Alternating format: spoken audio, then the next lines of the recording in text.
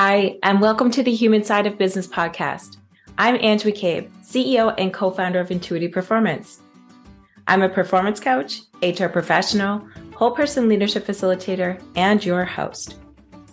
The Human Side of Business podcast is fueled by the genuine curiosity to understand how personal characteristics and skills can be leveraged to drive individual and team performance, tangible outcomes, and ultimately organizational success within business.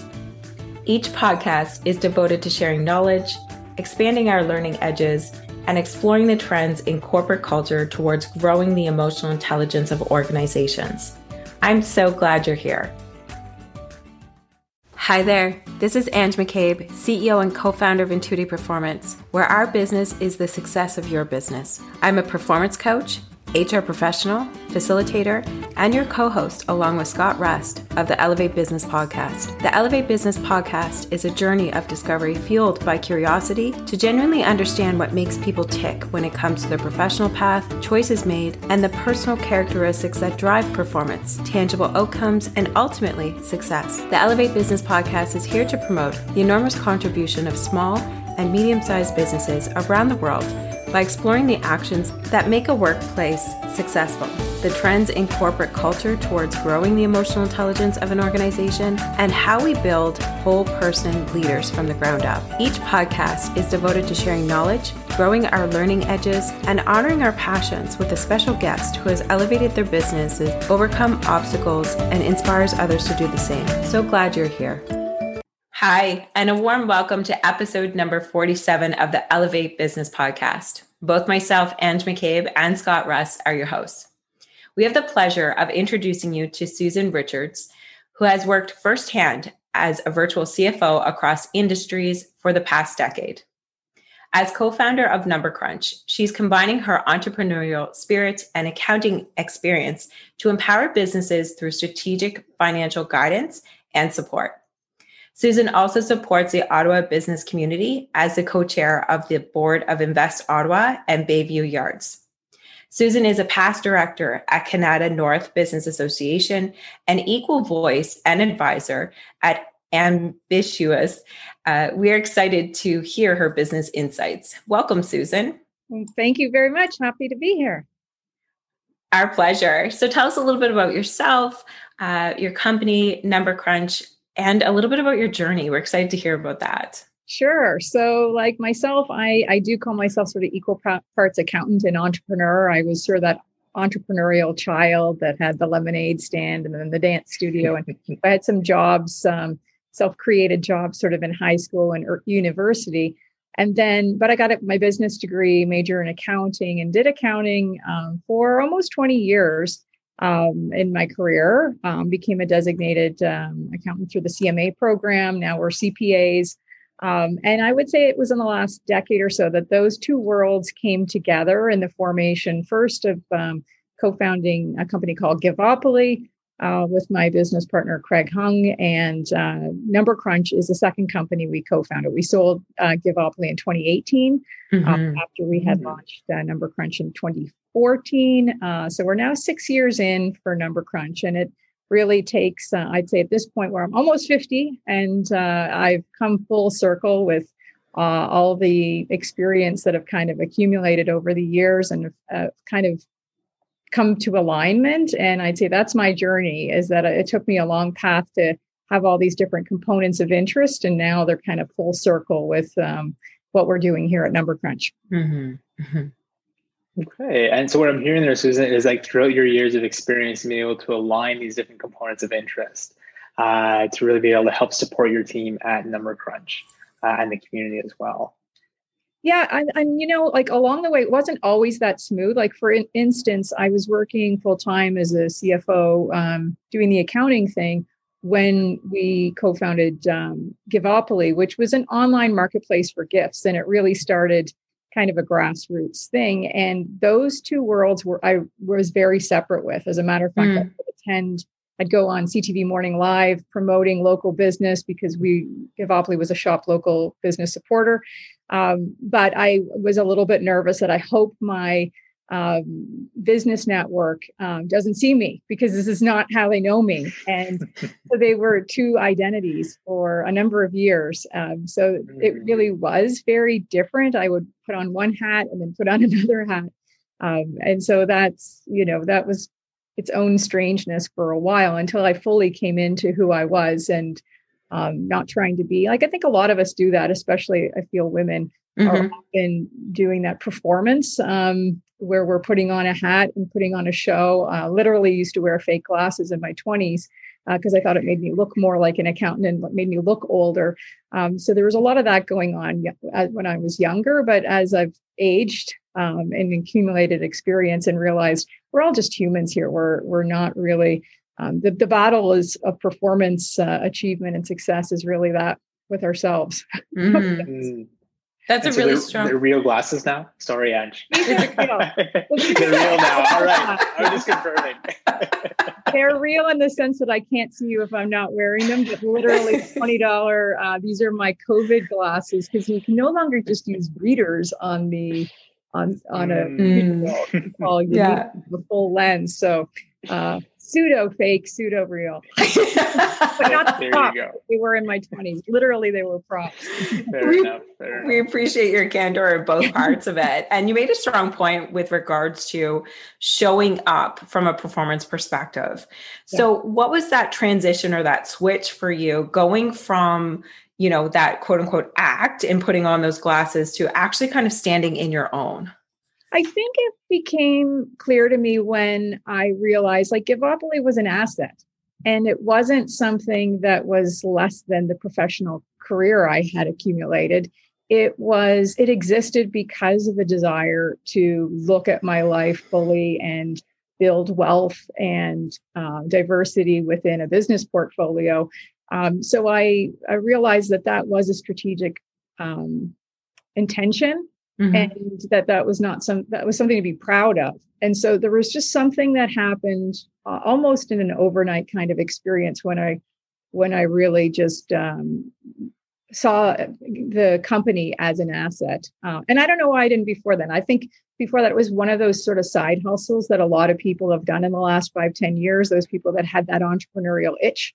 But they didn't know if they were going to be full-time in it or if it was a business they were going to scale or not. I had hopes and dreams, but as an accountant, I also have that side of my personality. It's very conservative, very risk calculated, like to cover my bases. I have 3 kids too. And so want to make sure everybody can go to hockey and things like that. So hedging my bets for years. And then somewhere in the 40s, I don't know. A lot of people say that you hit 40 and you just start to realize there's a finite amount of time. Now, as this decade's gone on, I'm even more aware of it. Now I'm in a hurry. Like, let's just go. Like, life, go and make change too. Like, there's an opportunity.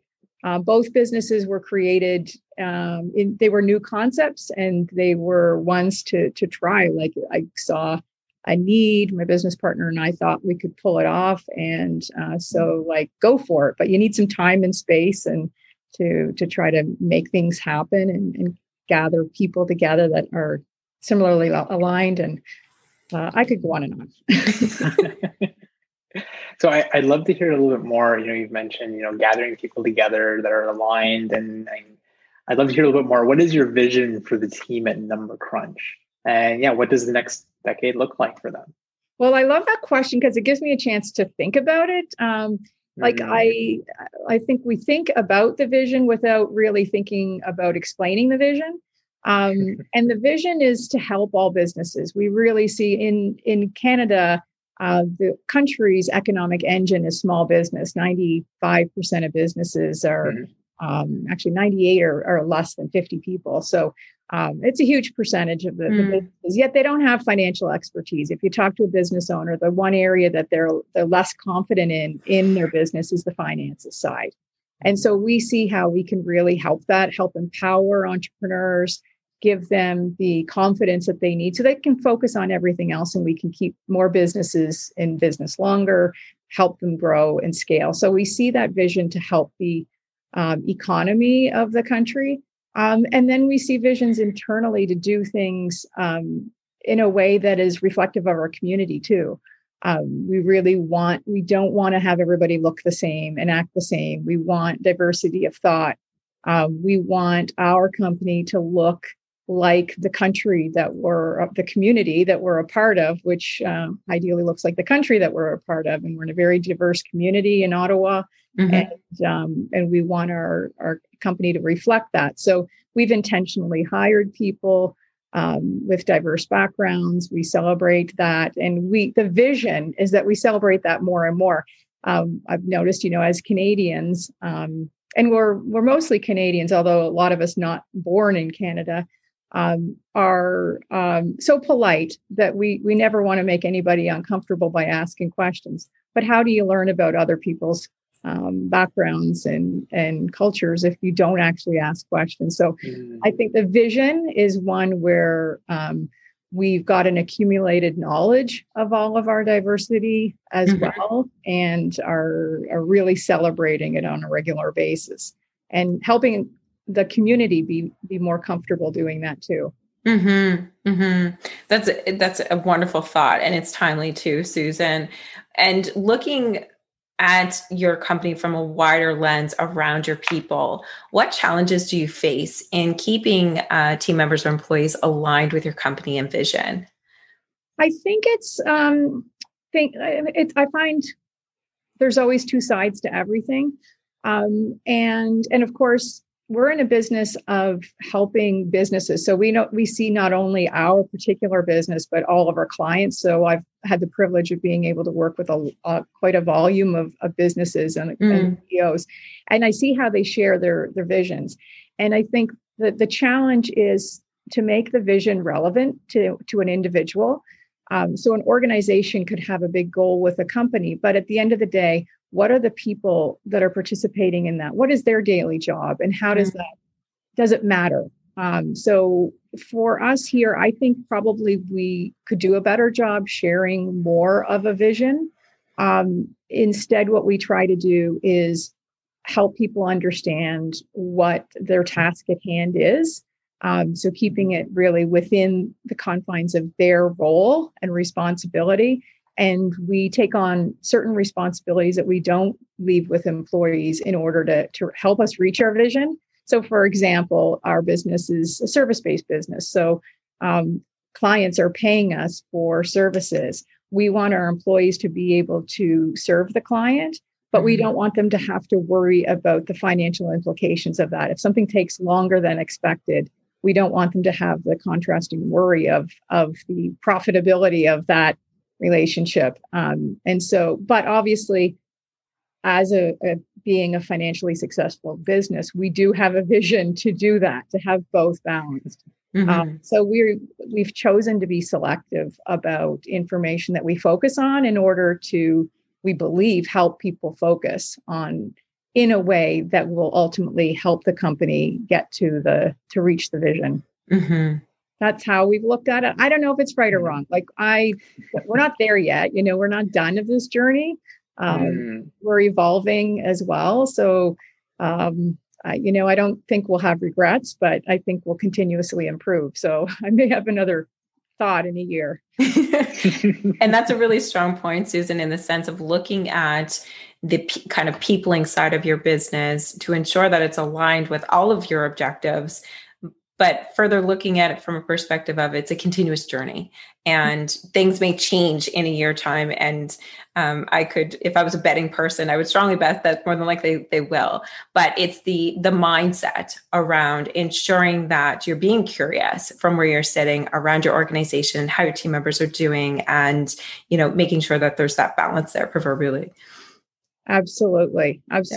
So we're always trying to put ourselves in the shoes of our employees, rightly or wrongly.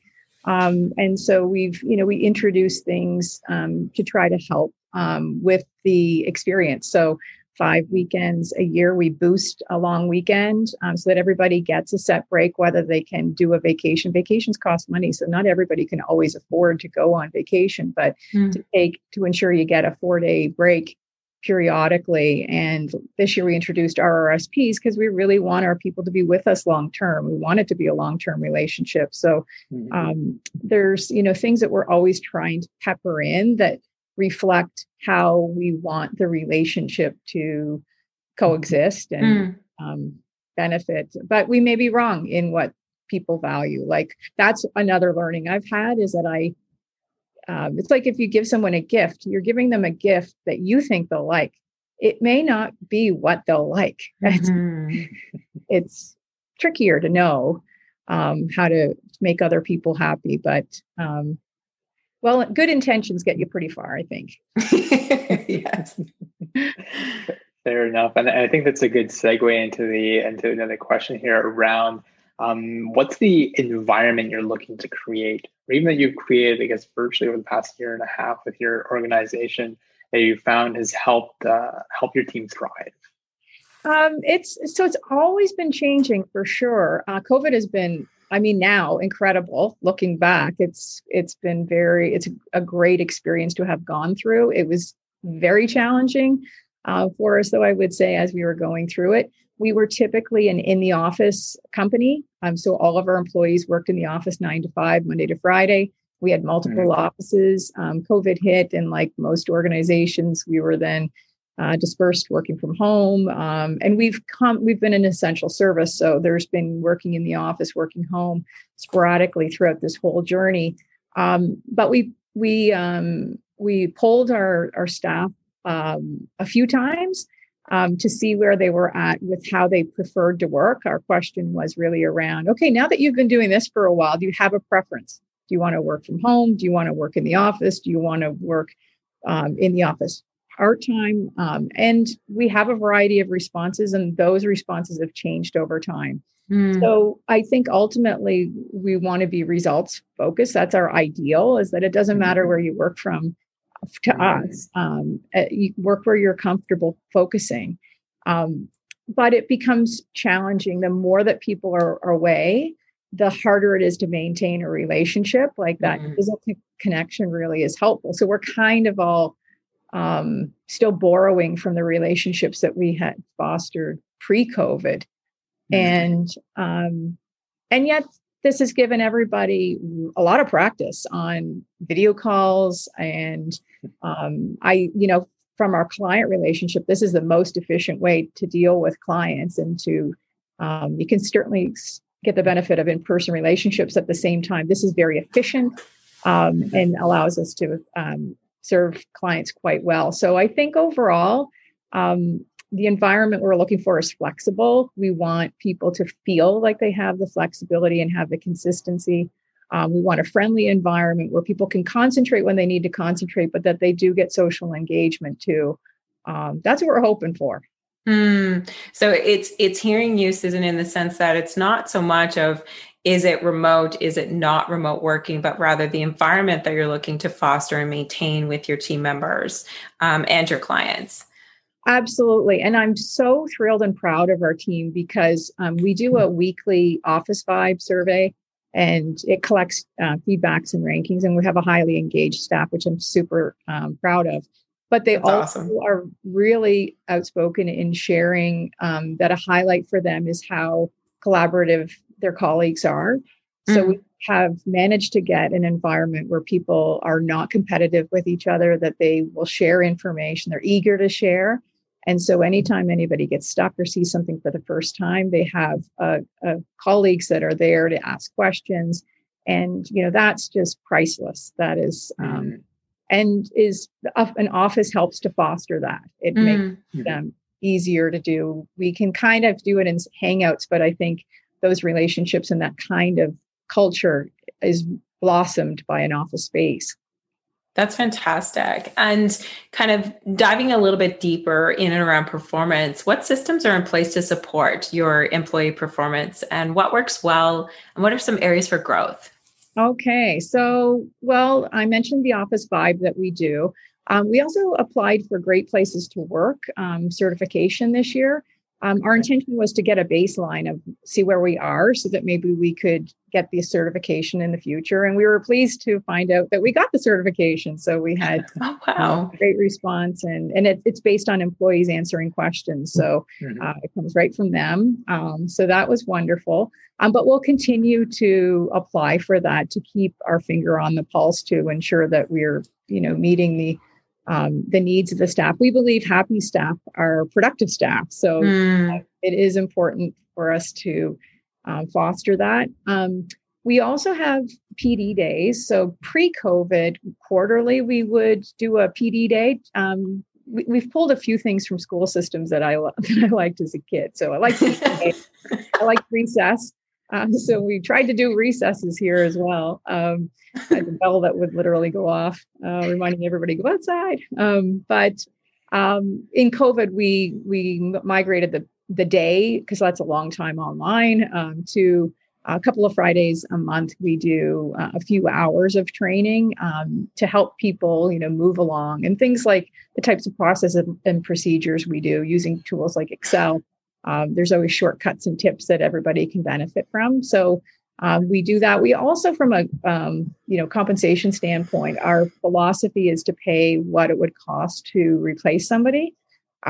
We stole that from, I think it was Netflix. It was somebody about a decade ago that came out with that public policy that we really liked.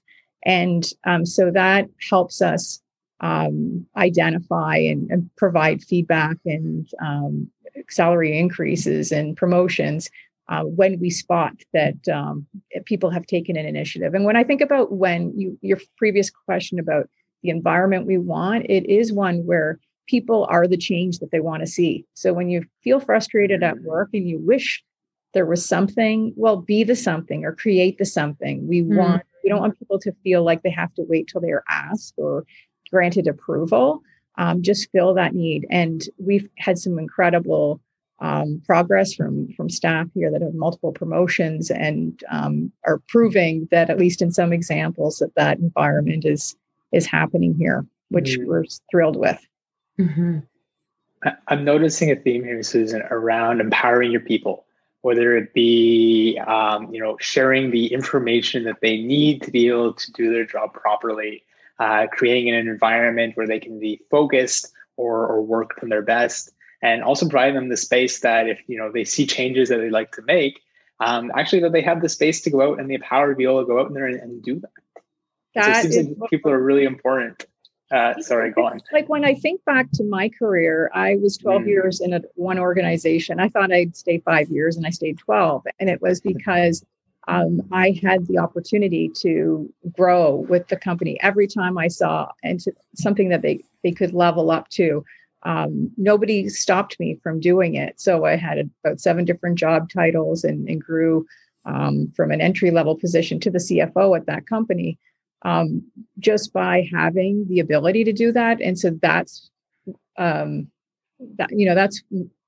worked for me.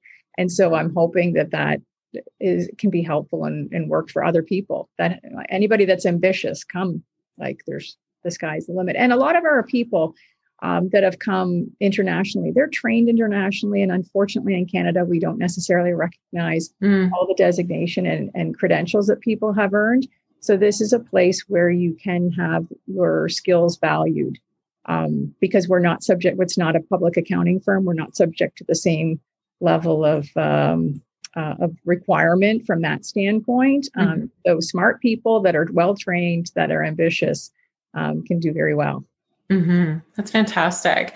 And so kind of putting you on the spot here, Susan, what keeps you up at night when it comes to the people side of your business? Oh, it is all the people stuff. So I've learned, if you ask me what I've learned, law of attraction to me is a real thing.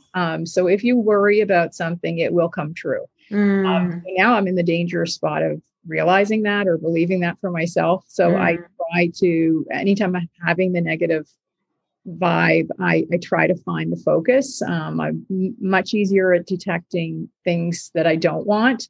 So I'm very sensitive. If I feel somebody's unhappy, it really bothers me.